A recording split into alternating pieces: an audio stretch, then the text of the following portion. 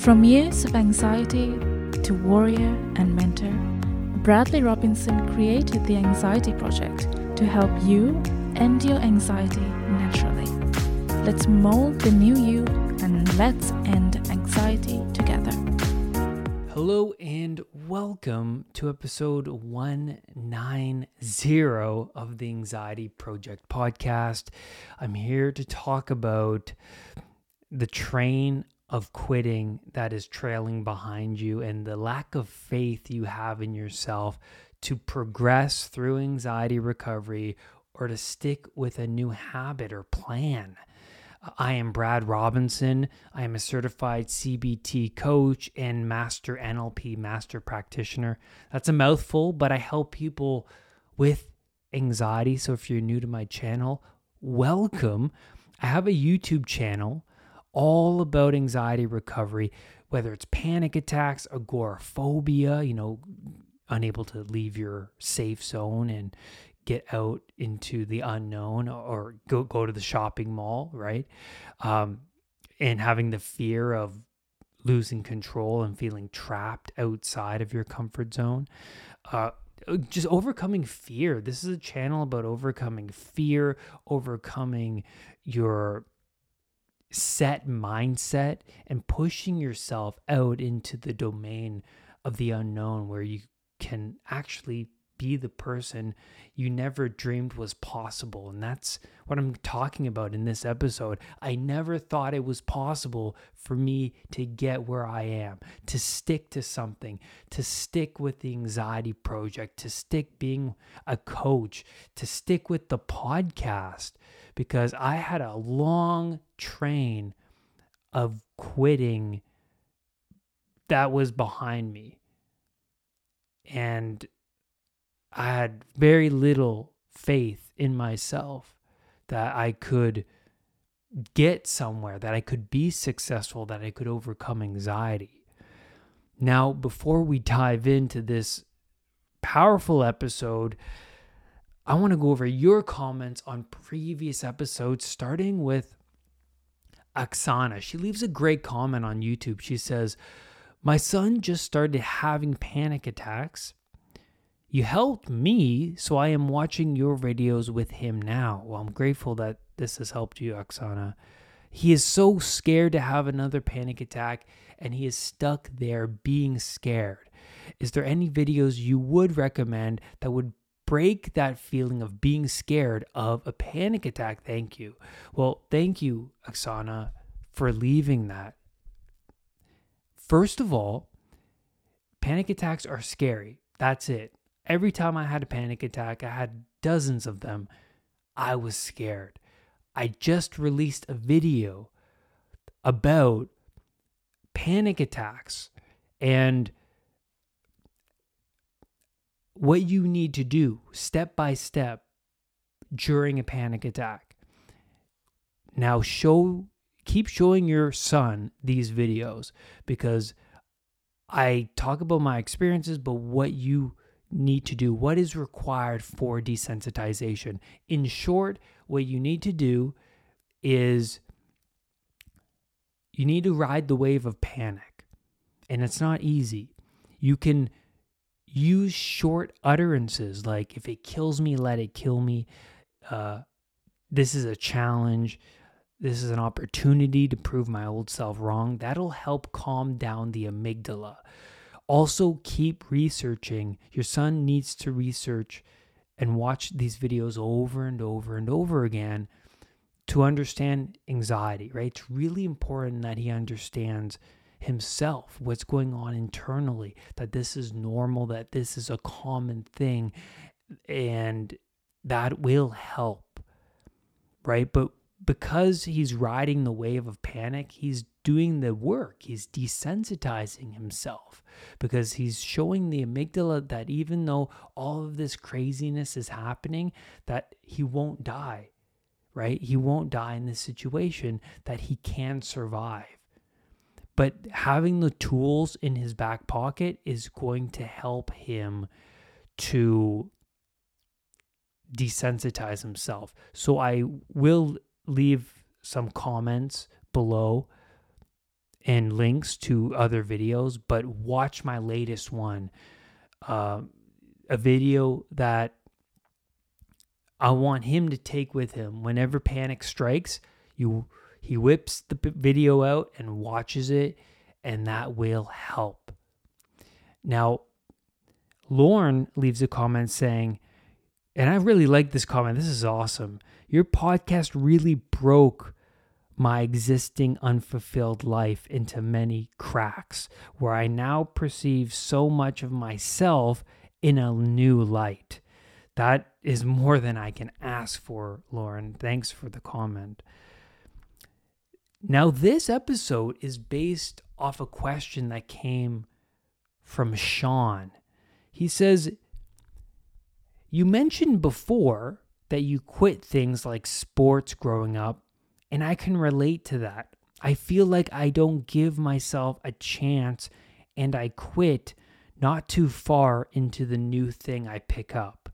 How did you stick to your recovery and your business for as long as you have? That is so great, because I don't talk about this enough. The Anxiety Project started well into my recovery. I got to a place that I never dreamed was possible, because I just saw myself as this weak person that couldn't possibly have any sort of success. And really, how did I define success? Well, at the time, I defined success as, well, getting out of this strong anxiety. My anxiety was 8, 9, 10, level 8, 9, 10.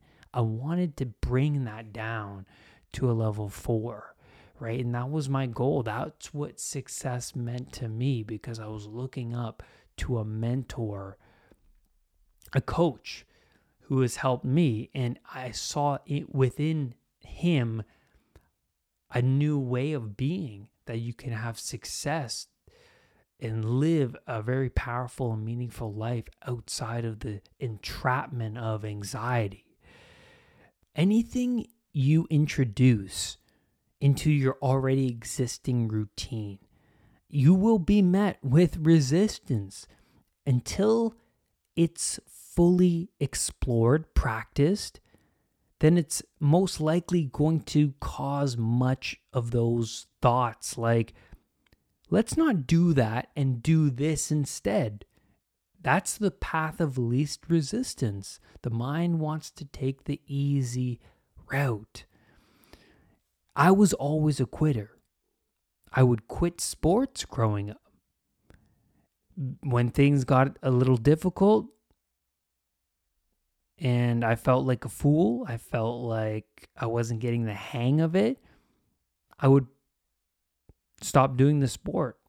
I would give up on schoolwork and ask my parents for help. Looking back, I notice I would lean on my parents whenever school became difficult. But schoolwork that was not so difficult became difficult because I wasn't stretching my potential. I was using my parents as a crutch. And that was a catastrophe. These past 4 years, I've stuck to my anxiety recovery. I've stuck to my disciplines and the Anxiety Project. I stuck to it like duck to water. Something I would have never imagined or believed I could do in the past. I had this long trail of quitting behind me.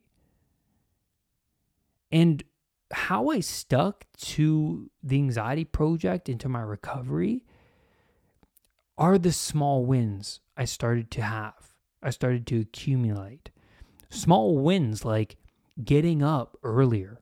I used to sleep in till 10, 11. I started to get up at 6. Now I get up at 5:30. It was those small wins. Cleaning the car, doing productive things, organizing parts of my room, minimalizing minimalizing my whole life. Small wins anchor in positive emotions because you get a reward from its outcome. So challenges like waking up at 6, it's a painful thing to do because there are many days when you're going to feel groggy, you're going to feel drained, and you might even hit the snooze button. But when you do get up, even though you don't want to, you tell yourself, wow, I did something that my old self would never have done. No one around me is doing what I'm doing. I'm capable of much more than I thought. Those are rewards. And these rewards become anchored. A habit is 3 things. There's the cue, which is the trigger. There's the behavior. Then there's the reward. Then the brain takes these 3 things and makes it happen automatically the more you repeat this habit. For me, back in school, when I was assigned an essay to write, I would get anxious. That was the cue for my anxiety. I'm going to fail this. How can I possibly do this? Oh no, I'd get that voice. Oh no. And then I would ask my parents for help. That would be the behavior. And then they would help me, which would comfort me. And that was the reward. It wasn't so bad because I had this crutch.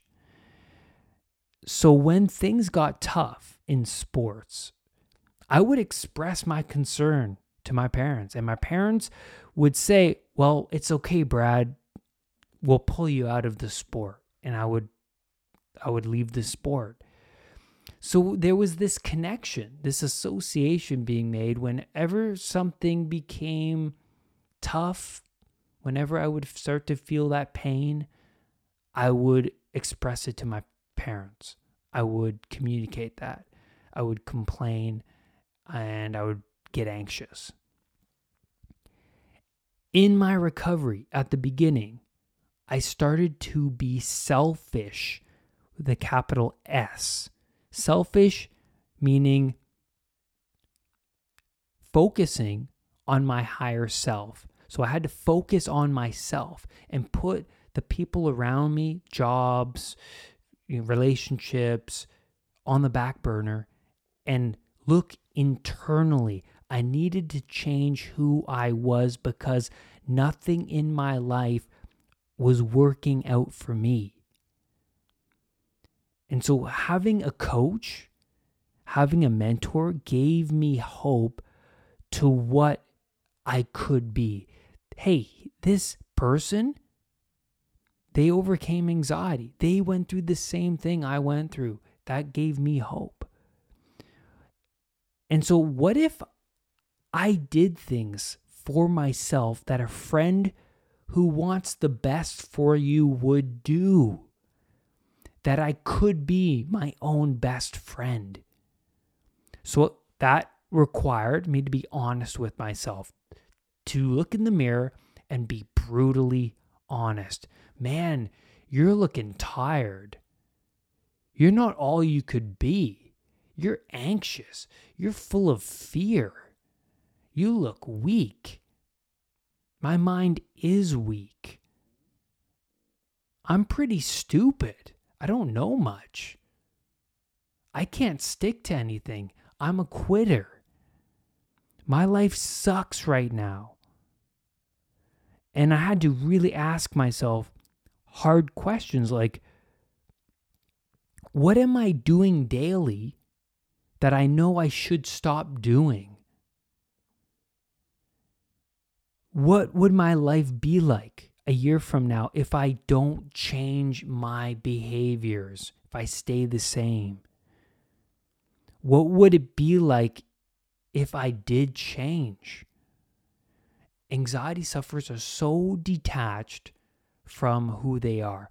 And when I started to spend quality time with myself and to ask myself these hard questions and to be truthful with myself, I started to connect more with myself. Oh, this is who I am. This is who I do not want to be. And then having a mentor, a role model to look up to, hey, I could be this way. This is someone I would like to be. Let's mirror this person. What if I surrounded myself all day, every day with this person around, and I was a student of this person? God, what would happen in my life? I would absorb all of their thinking and behaviors. And I just thought, yeah, I would just become like them the more I hung around them. And so spend that quality time with yourself and dedicate an amount of time to this recovery path. For me, I dedicated 3 months to changing. And after the 3 months, I was like, man, I got in 3 months with this dedication towards anxiety and looking up to this mentor. I'm going to go more months because I'm not fully where I want to be. And so I invested my time and my money in a coach and a program to show myself that I was serious. Then I wrote out a contract with myself, dedicating the next 3 months to this recovery journey. What's interesting was after the 3 months, I noticed how much I've changed because I was determined to surround myself with my mentor and to implement these strategies and techniques for anxiety, just to learn about what was happening in my body to make me so wired and sensitive. And after those 3 months, I was aware of the difference in myself. And that drove me and pulled me.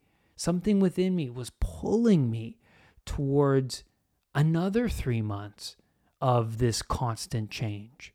And that led me to where I am now, where I'm constantly pulling on myself to move forward. And I noticed that constant change is what's required to live a very meaningful life, to take on the responsibility of yourself and the people around you, that things could be better, and to constantly strive for the betterment of yourself and the people around you, your community, and for the world. To break out of my loop, I had to break those triggers, those behaviors, and the rewards. Old habits.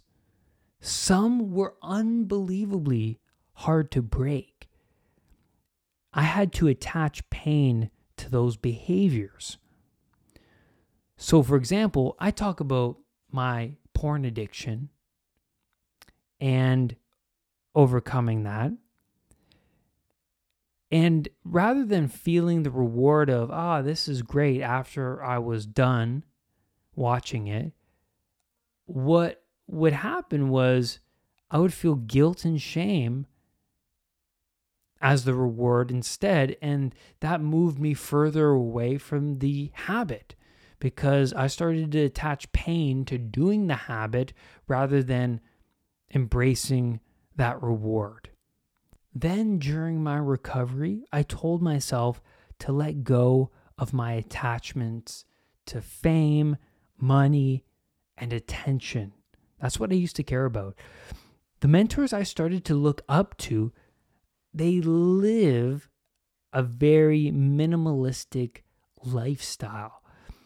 And there was this attraction within me. about this way of being, living minimally and disciplined.